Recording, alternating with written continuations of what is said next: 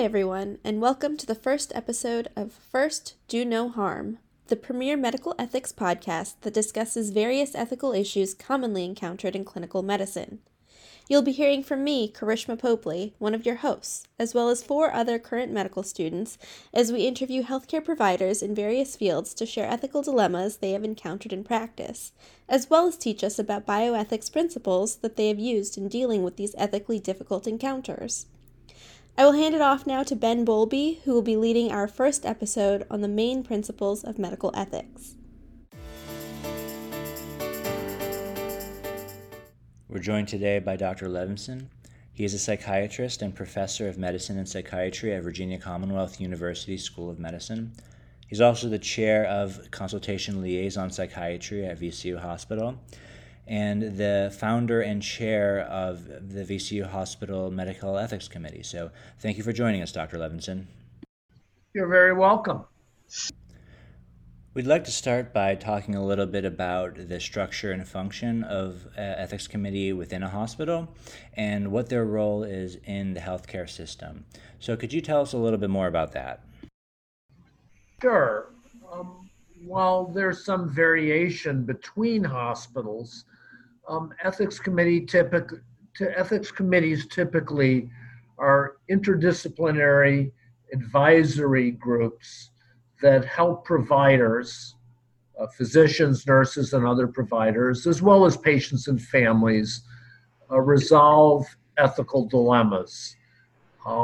They also help set hospital policy in speaking to the ethical aspects of those policies. And to varying degrees, they're also involved in education. At a place like VCU, of course, we're involved in educating health profession trainees, but in most places, ethics committees are also involved in providing education to practicing healthcare providers. Thank you. What does an ethics committee look like, or what does a ethics committee meeting look like?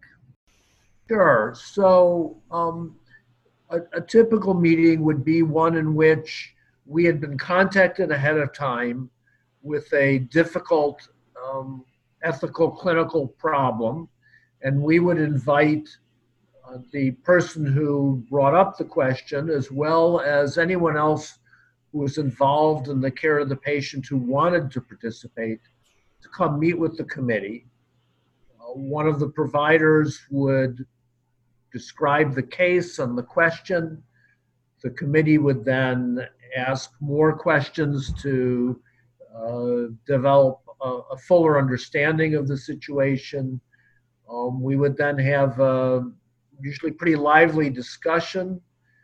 Typically, if it appeared that we were all in agreement pretty quickly, usually one of us would spontaneously take a devil's advocate position to make sure we had fully explored the issue. Ethics committees do not function like courts. We don't determine what the right answer is. Our role is to help the providers come to their own decision by helping them both see what the options are and what the ethical principles are that can hopefully guide them. We are, for the most part, then advisory. At VCU, the rule is that anyone connected to a case can ask for our input. So that could be a doctor, a nurse, a student. It could be the patient or the patient's family. It surprises me that it's pretty rare for patients or families to request it, but I think they may not know it's an option. And the only kind of person or entity we would not accept a referral from would be, let's say, an outside organization that wanted to discuss a patient, like an advocacy group. We certainly are willing to meet with an advocacy group to discuss an issue. At their request, for example, we've met with leaders from the Jehovah's Witnesses faith a couple of times over the years. But if they wanted to discuss one of their members who was in the hospital, we would not normally accept that request. How often is it that the physician or team that asked for the ethics committee disagree with the final decision? And I guess what responsibility does the team have now that they've asked for the ethics committee input? Do they have that? Do they have to incorporate that reason of thinking into their final decision making? I can't think of a case where the ethics committee thought there was a clear right answer and the team disavowed it. Now, there are times when, let's say, two different attending physicians, both involved with the same patient, do not agree with each other. And the committee doesn't say Dr. A is right and Dr. B is wrong, because if two attending physicians, fully informed, are still in disagreement, it means that there isn't a clear right answer. And so again, our responsibility is to help them understand what the ethical basis is for trying to figure it out. But there are times when there's just not a clear right answer. Dr. Levenson, how quickly do these decisions get made? Is there some sort of sense of urgency, or can the ethics committee take 1 or 2 days to make the decision? What's the typical time course that it happens? The committee rarely could deliver an emergent or very urgent response. The members of the committee are all volunteers. They all have full-time jobs. So we can't assemble 10 people quickly under most circumstances. So most cases that are referred to us are not presented to the whole committee, partly because an answer may be needed more quickly, but also because the answer is clear enough that a meeting of the whole committee is not necessary. And in many cases, there are two kinds of things that really don't need to go to the committee. There are cases where the caller really knows what the right answer is. They just want the blessing of somebody else. And they want a note from me in the chart. They're worried about being sued, for example, and it makes them more comfortable. Or risk management would be more comfortable if there were a note in the chart. There are other times where the issue, the conflict, let's say a doctor-nurse conflict over what's the right thing to do, will evaporate if the doctors and nurses will communicate more effectively with each other. People are busy in healthcare, especially in critically ill patients, and communication is sometimes not optimal. And so sometimes my role is just to be a matchmaker to get them together to talk it through. So the cases we take to the whole committee are either those that are more difficult or where the caller requests a hearing by the whole committee. We had one of those recently where I thought the answer was pretty clear, and they were pretty comfortable with the answer, but they still wanted a discussion with the whole committee, which turned out to be a good process. And then there are times when the issue is not specific to a particular patient, where it's really more of a general, how should we practice issue. And then that's something that wouldn't typically be urgent. What we have done when there was greater urgency, because the committee at most meets a couple times a month, is a small subset of the committee has met with the primary providers on the unit or in the outpatient clinic where the case occurs and discuss things then. And that sort of leads to my next question. So what kind of healthcare providers or what kind of people are on an ethics committee? Is it just healthcare providers or the members from the community? Yeah, again, it varies from hospital to hospital.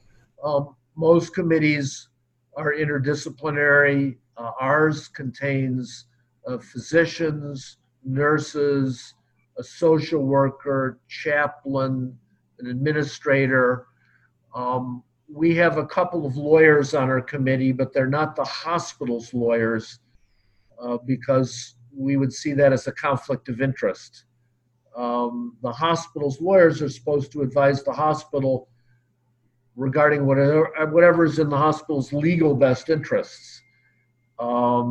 We don't want to be legally naive as a committee, but our role is not to minimize lawsuit. It's to try and maximize the best ethical response. Some committees have what they call community representatives. We've not done that here for a couple of reasons. A lot of times that has seemed to me, when I've looked at other places, it seemed to me that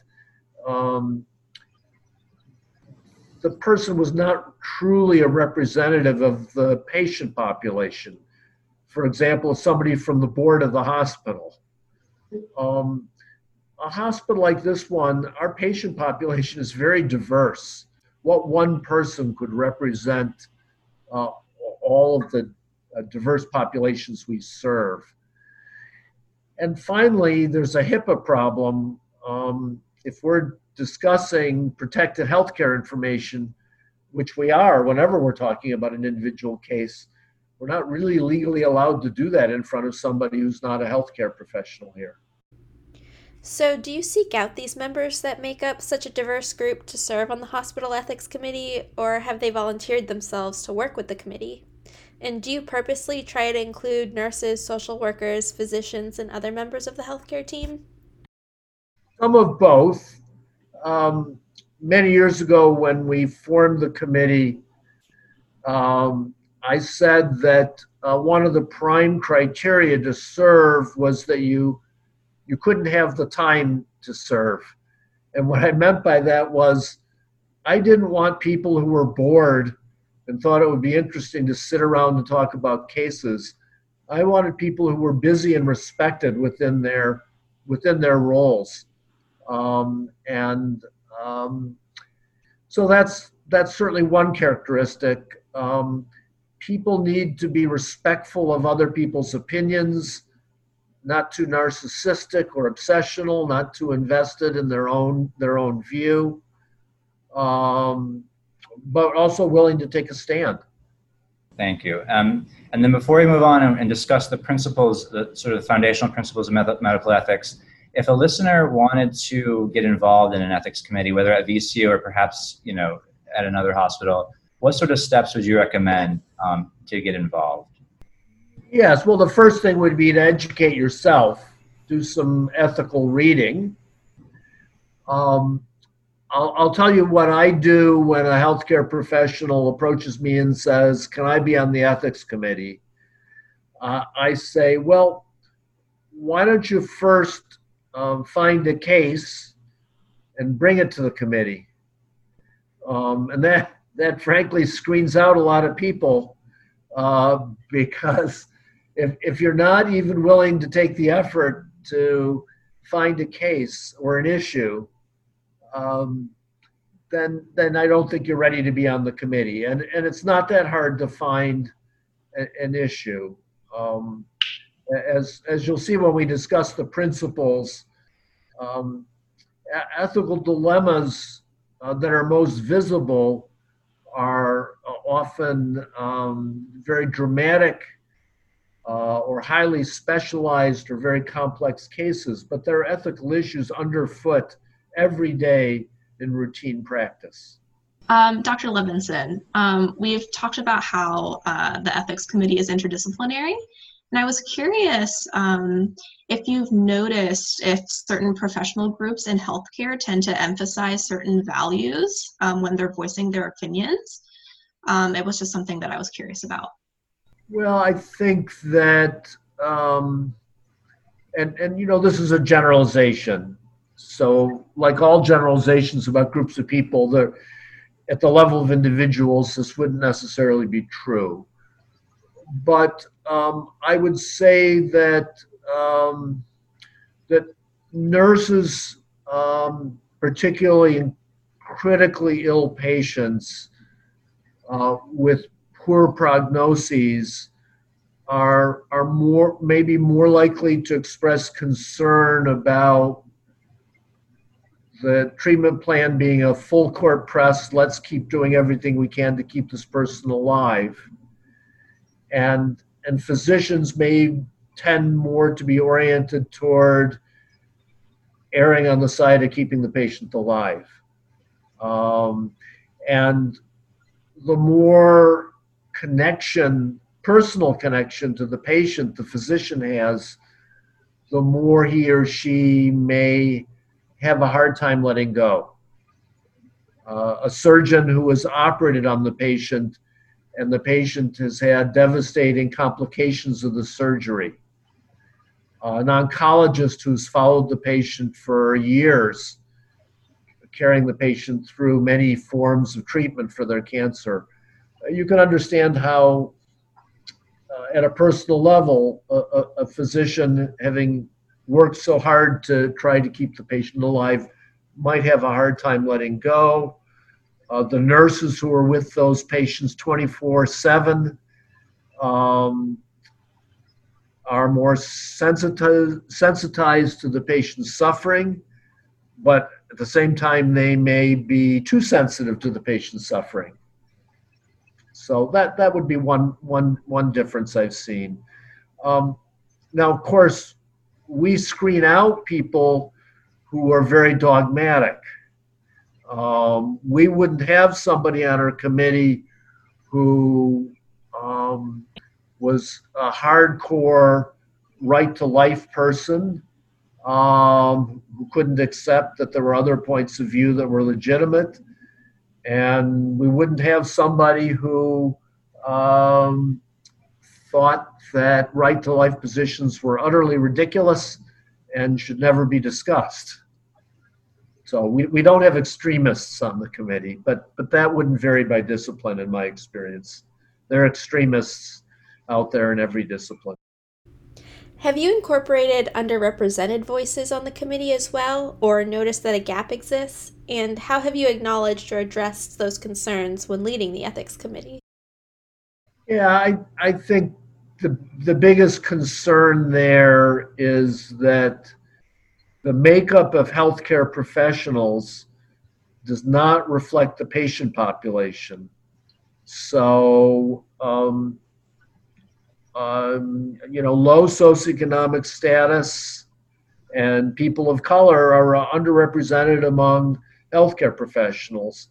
And we try to deal with that by being very cognizant of it and compensating for it, and to empathize with, for example, why African Americans and why Black people in the Richmond community might be have a hard time trusting what doctors tell them at MCV because of the history of the institution. Before we move on to the principles, does anyone have any final questions? So that was a great lead into sort of the principles, because what you just mentioned, I think, really covers all of them. Would you mind, for our viewers, just sort of defining each of the four sort of pillars of medical ethics, and just sort of briefly explaining what they mean and how they're applied? I'd be happy to, but let me first start by dividing ethical problems in medical care into two categories. So ethical dilemmas are situations where there's an ethical or moral argument for doing something and an ethical or moral reason to not do it. And telling yourself to do the right thing doesn't tell you which way is right, because there are arguments in both directions. And that's what ethics committees and ethics consultants deal with. There's another set of ethical problems, I call it unethics, like the uncola, where choosing to go one direction may be forcefully driven by any number of things, but there's no ethical argument for it. And so to go that route is unethical. to have sex with a patient, to financially exploit patients. There's no ethical justification for that kind of behavior. Hospital ethics committees don't handle that kind of ethical problem. Those are handled by licensing boards, by ethics committees of professional societies, by chiefs of staff, and so on. So there are some ethical problems that are important.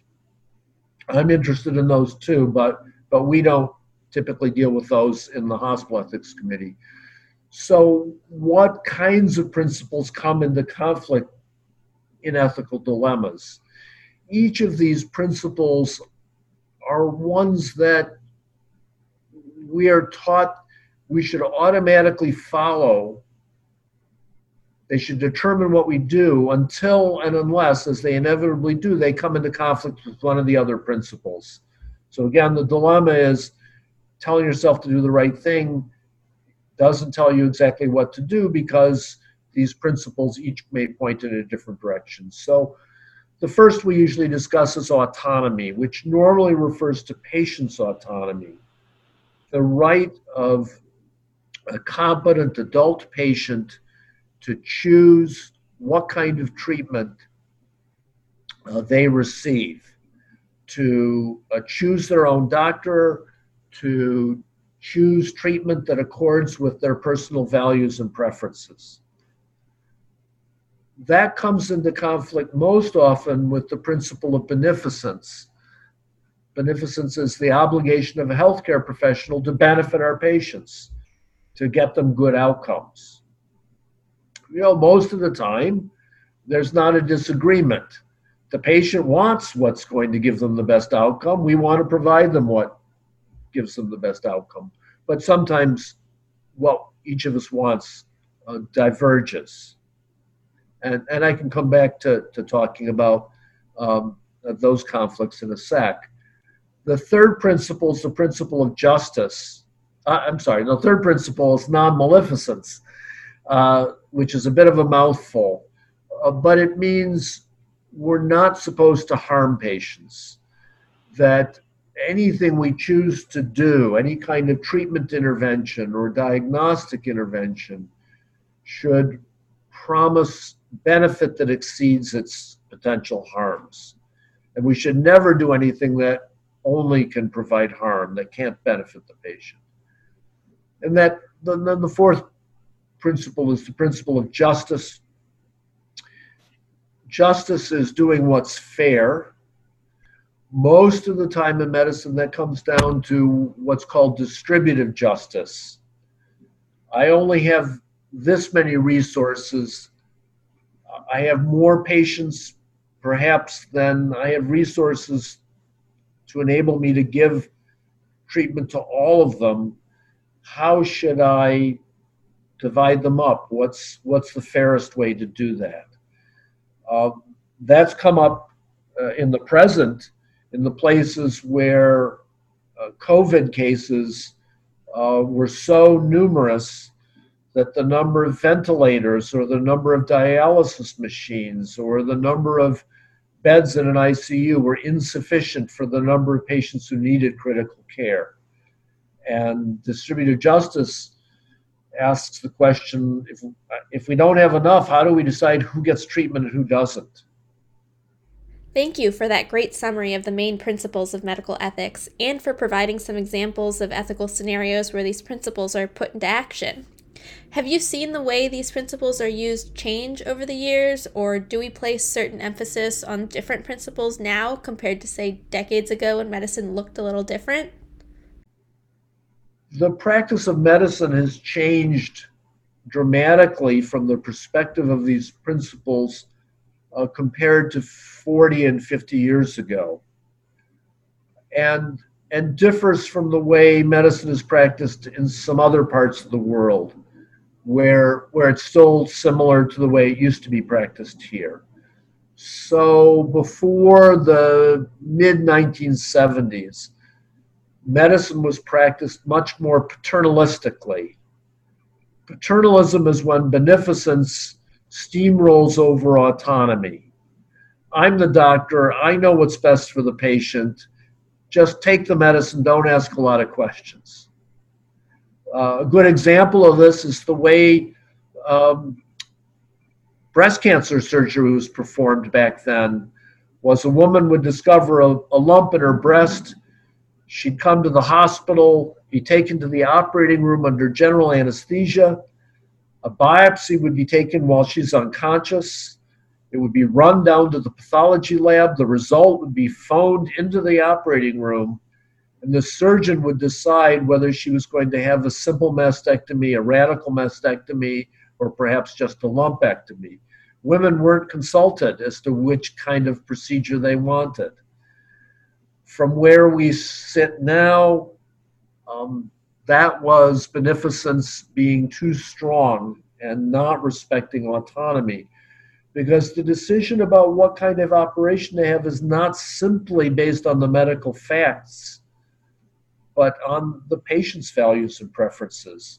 And so no surgeon would do that now. It would actually be considered malpractice, even assault and battery, to operate on a woman without consenting her, without having a discussion. So I think there are times, however, as the pendulum is swung in the direction of autonomy, where physicians go too far in honoring autonomy. Autonomy shouldn't always win. There are times when physicians need to stand up for beneficence. Yeah, that seems unimaginable now, and I'm glad things have changed. How did that change take place? Like, what sort of catalyzed the sort of shift in values or our understanding of those values? So there was a major shift in the United States on a whole variety of issues regarding individual rights. The civil rights movement, the women's movement, there was a patients' rights movement, there was even a psychiatric patients' rights movement. And these gathered steam in the 1950s and 60s. Very influential in the 1970s, there was a presidential commission on bioethics that reviewed these concerns and published a number of volumes. And this helped promulgate a lot of discussion and self-reflection in health provider communities. Much as right now, events following George Floyd's murder and the demonstrations that followed, and the recognition, the more widespread recognition of how much racism was institutionalized in this country, is leading, among other places in healthcare, for a lot of soul searching about how healthcare has been involved implicitly in a racist structure. I think you brought up some really great points, Dr. Levenson. I agree that while we have made great strides to incorporate ethical principles, especially the principle of autonomy and shared decision-making between patient and the healthcare team, there's still a lot more that can be done. The institutionalized racism inherent in medicine is an area that I think, or at least hope, we will try to dismantle and use these ethics principles to help create equity in healthcare. Do you have other examples you'd like to share regarding the use of these principles in day-to-day practice? Because often people think about ethics, as I said, in really complex cases or cases involve new technology, they may not see that ethics is underfoot in their practices every day. So here's an everyday, mundane example of where physicians and other primary providers may abdicate their beneficence responsibility and give in to autonomy. So in the case of children, the autonomy resides in their parents, at least until the child is an older adolescent. So every day when a parent takes their young child, to the pediatrician or family physician with what is clearly an uncomplicated viral infection, and the parent wants the physician to prescribe an antibiotic, and the physician doesn't want to, and the parent pressures the physician, whenever the physician gives in, they have capitulated their beneficence responsibility. They have violated non-maleficence, because antibiotics are of no utility in a simple viral infection and can only do harm. And so the proper thing to do there, even if it upsets the parent, is to say, I can't ethically or clinically do this. I cannot prescribe this antibiotic. It not only may harm your child, it contributes to antibiotic resistance, which harms all of us. That's a really common scenario I think many of us will encounter. You mentioned earlier the importance of autonomy now as we make medical decisions. Do you think physicians now place a higher value on autonomy, or one of the four main principles of bioethics, compared to others when making these medical decisions?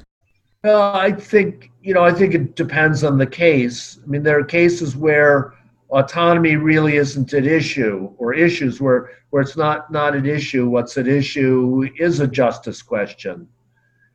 For example, in the places where COVID peaked to the point where it really strained the ability of the healthcare system to deliver care, one of the things that seemed to first run out were CRRT machines, continuous dialysis machines. So one question that arises is it ethically better to, normally when CRRT dialysis is provided to a patient, it's provided for a 24-hour run. Is it better to provide full optimized dialysis to a smaller number of people because you don't have enough machines to give it to everybody who needs it? Or is it better to give each of the patients 12 of the 24 hours and not dialyze them optimally? And a further question is, should you prioritize the sickest patients or the patients who are most likely to survive if you dialyze them? So those patients are too sick to express their own autonomy, usually, their own wishes. It's really not the time to consult their families. And the families are probably going to advocate for their own family member, which doesn't help us with how to decide. We can't really let autonomy resolve that. On the other hand, if it's a patient in the ICU where the nurses and physicians are in agreement that the care is simply prolonging the patient's death, and the family is pushing hard for all aspects of treatment to continue, their physicians and nurses are really trying to advocate for beneficence and non-maleficence. And justice really isn't of much relevance, because under normal circumstances, not under COVID crisis conditions, under normal circumstances, we have enough ICU beds. We have enough dialysis machines. We have enough critical care nurses. As a follow-up to that, do you think different medical specialties rely on certain ethics principles more than others? For example, you as a psychiatrist, do you feel you use certain principles more than, say, a surgeon or an internal medicine physician would? Yeah, I think so. I mean, psychiatrists, most psychiatrists have to initiate involuntary psychiatric treatment for patients who are highly suicidal, less commonly homicidal, or very, very psychotic, so impaired by their illness that we feel they can't think rationally. That doesn't come up in dermatology very often. There must have been an involuntary dermatology case somewhere, but it just doesn't come up very often. Obstetricians deal with some unique problems. What benefits the developing fetus versus the mother's wishes and how to balance those things would be pretty much unique to obstetrics. So yes, there's some differences between specialties for sure. Distributive justice questions come up routinely as part of transplant practice because there aren't enough kidneys, livers, or hearts or lungs to provide transplantation to all the patients who could benefit. And so transplant teams, the transplant community of providers, have to figure out how to decide most fairly. And there, two of these questions should priority be given to the sickest patients or to patients who have the best chance of surviving? Should age be a consideration? Should citizenship be a consideration? These are complex questions. We've had discussions about that, like the sickest versus most likely to survive. Like, how do you balance that? Like, what are your thoughts on that dilemma? With great difficulty, because we also should never overestimate our ability to predict. There are situations which are extreme enough that the decision is easy. Patient has widely metastatic cancer and has exhausted all known forms of treatment for that cancer. And it's a choice between, but we're not going to transplant someone like that because their odds of living very long are not great.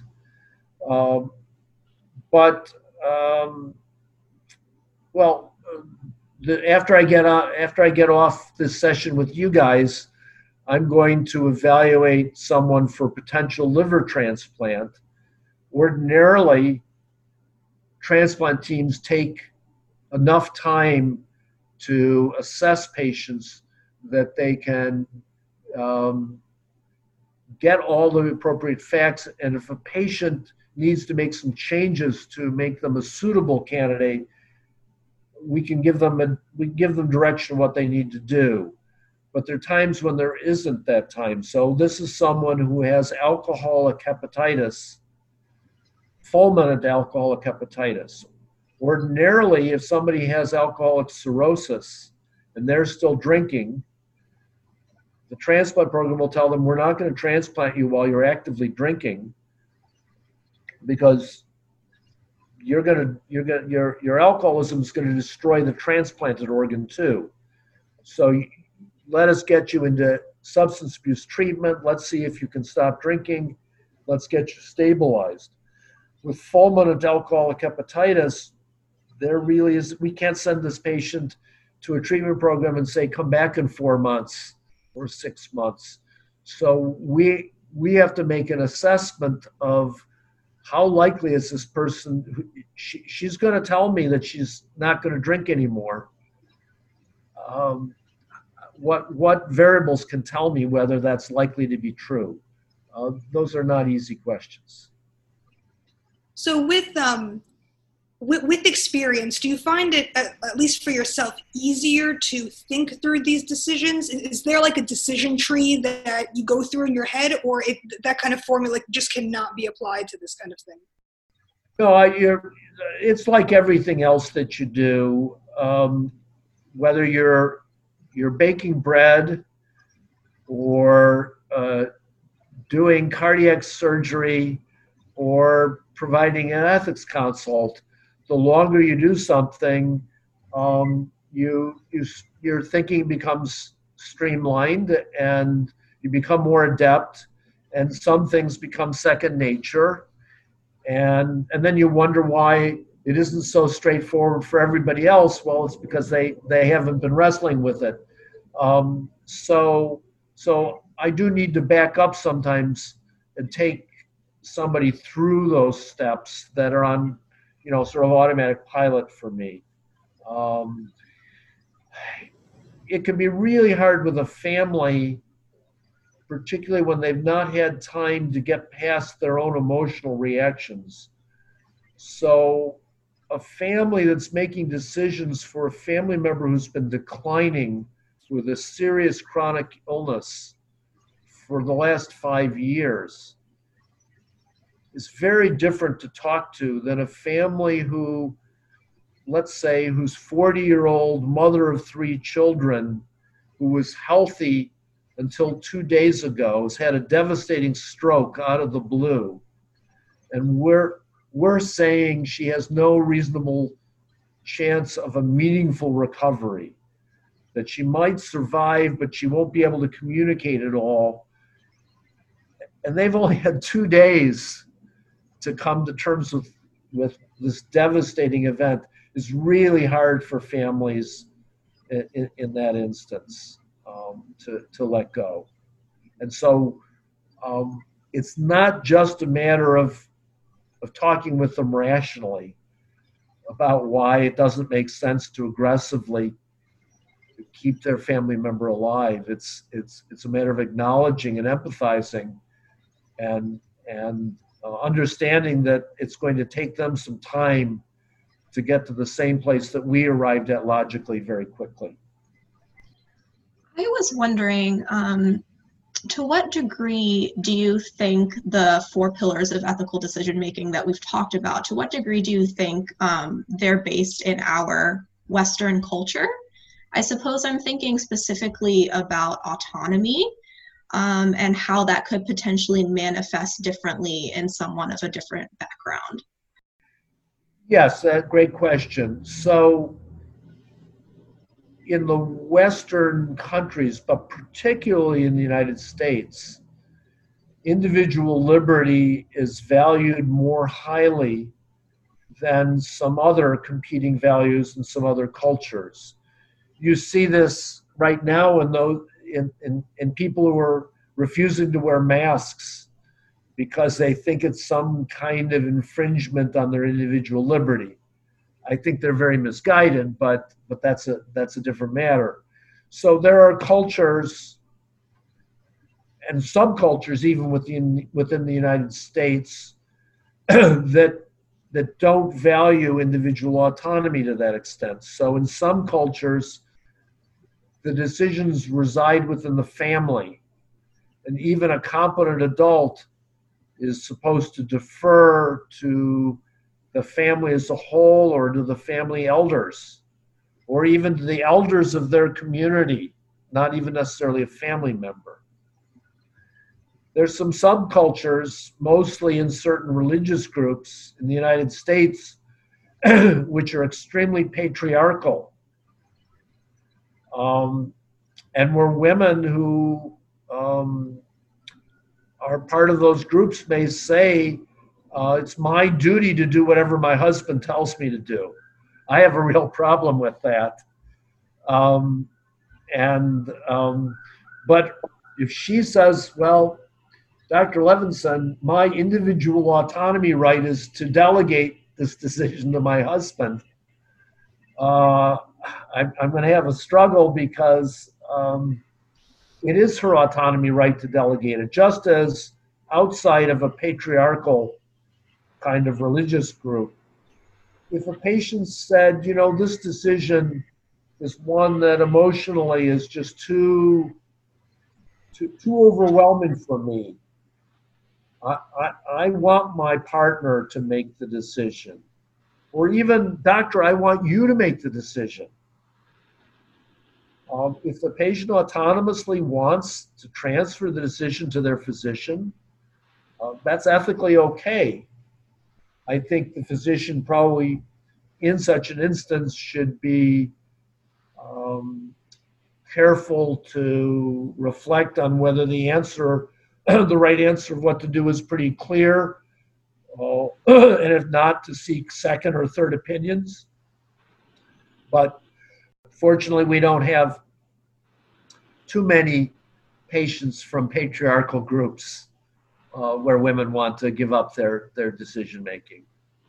That's really interesting, because we've talked a little bit about balancing sort of the principles correctly, and it sounds like that each individual can really have their own sort of balance based on whether it's cultural, religious, or other factors.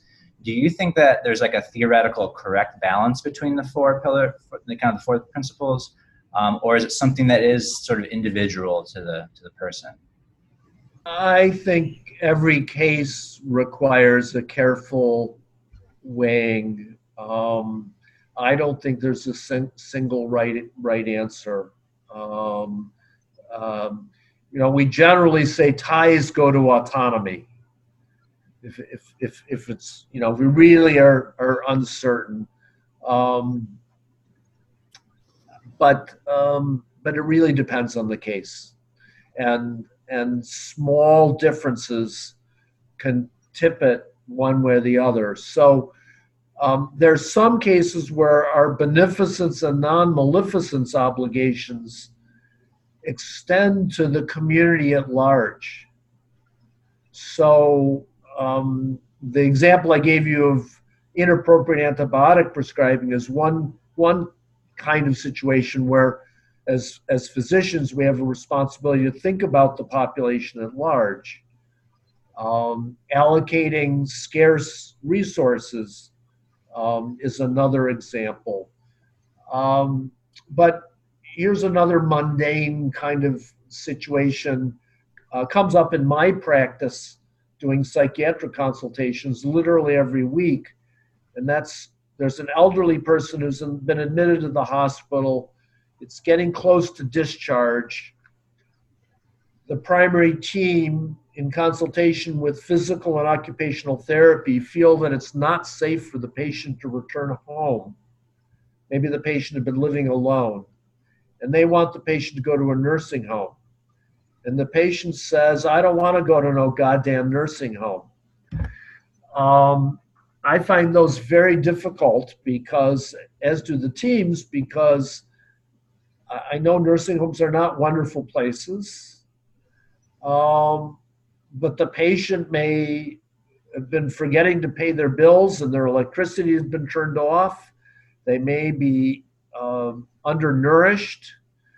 And when to trump their individual liberty and force them in a nursing home isn't easy.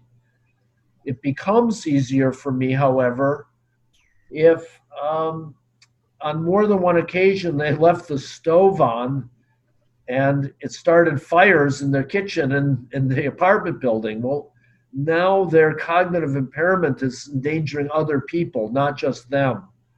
And that makes me feel ethically much more comfortable with saying you just don't have sufficient capacity to function independently. You either have to move in with relatives or we're going to have to find a safer place for you. So in each case, some fact like that may shift what's the right answer.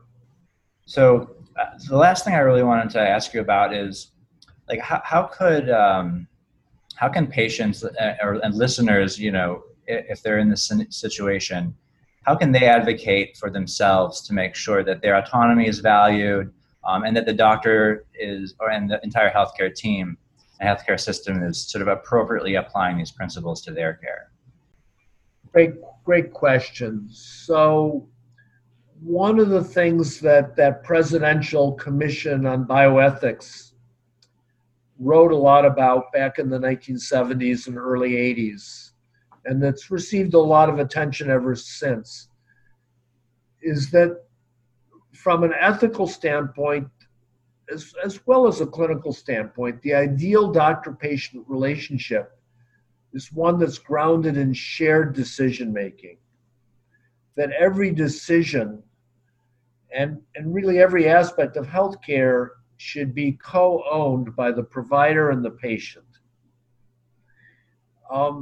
If patients are very passive in their healthcare relationships, if they don't ask questions, if they don't do their own reading, then the outcome is risks being suboptimal, and it risks certainly not being respectful of the patient's values. So there are very concrete things patients can do. When a doctor recommends a procedure, Don't be deferential. Ask questions.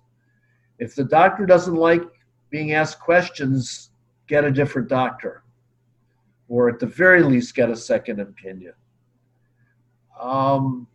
If there's a consent form and you don't understand something that's in it, or you don't understand something the doctor said, or you don't remember what the doctor said, and it's very easy, even for highly educated people, to forget, to blank out, especially if it's something that's making them very nervous, then don't be shy about asking your doctor. Email them. Write down your questions before the visit. Another thing that everyone should do, and I won't put the 5 of you on the spot and ask you whether you've done this, but I will urge you to do it, is you should have determined who you would want to make healthcare decisions for you if you were unable to make them. And that's called a power of attorney for healthcare. And despite the name power of attorney, it doesn't involve lawyers. There's no expense. It's a simple form. In Virginia, if you don't have that form, the decision is going to be made by your next of kin, prioritized by the way the law lists next of kin. But maybe you're living with a partner to whom you're not married, but that's the person you would want to make the decision. Or maybe you're estranged from the person who would make the decision. You're separated from your married partner. If you're separated but you're not divorced, that separated person is at the head of the list for making healthcare decisions about you. So you will make it easier for physicians and other providers if you've designated someone, and then make sure that person knows what your values are. If you have particular preferences, make sure those are communicated well. So let's take Jehovah's Witnesses, for example. Jehovah's Witnesses do not believe in accepting blood or blood products, even their own blood, in autologous transfusion. That's where your own blood is stored in a blood bank and then retransfused into you, let's say after an operation.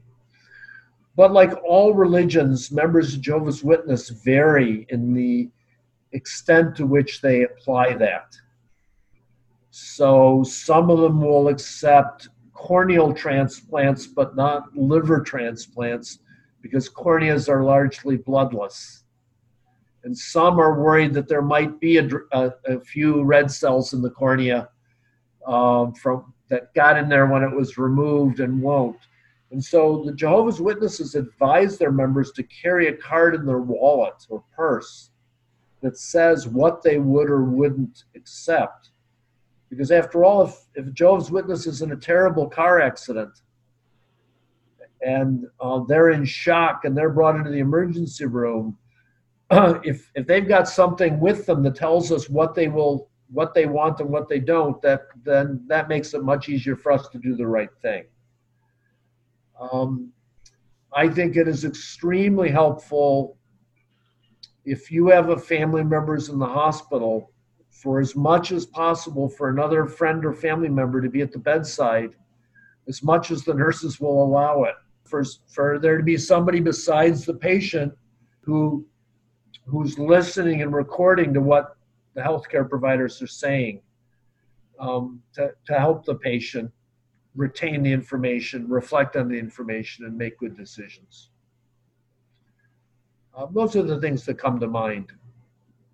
Thank you. That's really good advice. So as we close up here, we have a few minutes left. Does anybody have any questions? I have one. It's kind of the reverse of the question we just asked. But Dr. Levenson, it seems like the best way that you kind of were talking about how I can summarize it is to like break up the power relationship, that dichotomy between patient and doctor, and ask questions. Is there a way for a young medical student to, like, as they go through training, to like recognize those power relationships and how to like kind of check yourself and, you know, slow down when you're talking to a patient? Do you have any advice on that? So we both get very busy and distracted, and we get desensitized. And if there were an ethical way to do it, but there's not, we would arrange for every medical student to have a period of reversible serious illness where you were in the hospital and you experienced what it was like to be at the mercy of healthcare professionals. Since we can't do that, you have to strive to be empathic and to not get desensitized. So let's say it's something as simple as you're a primary care physician, you're ordering fasting blood sugars and A1Cs on a patient who has a family history of diabetes. And after following them for a number of years, they've crossed that numerical boundary, and you tell them they now have diabetes. And you want to talk with them about insulin and diet and so on.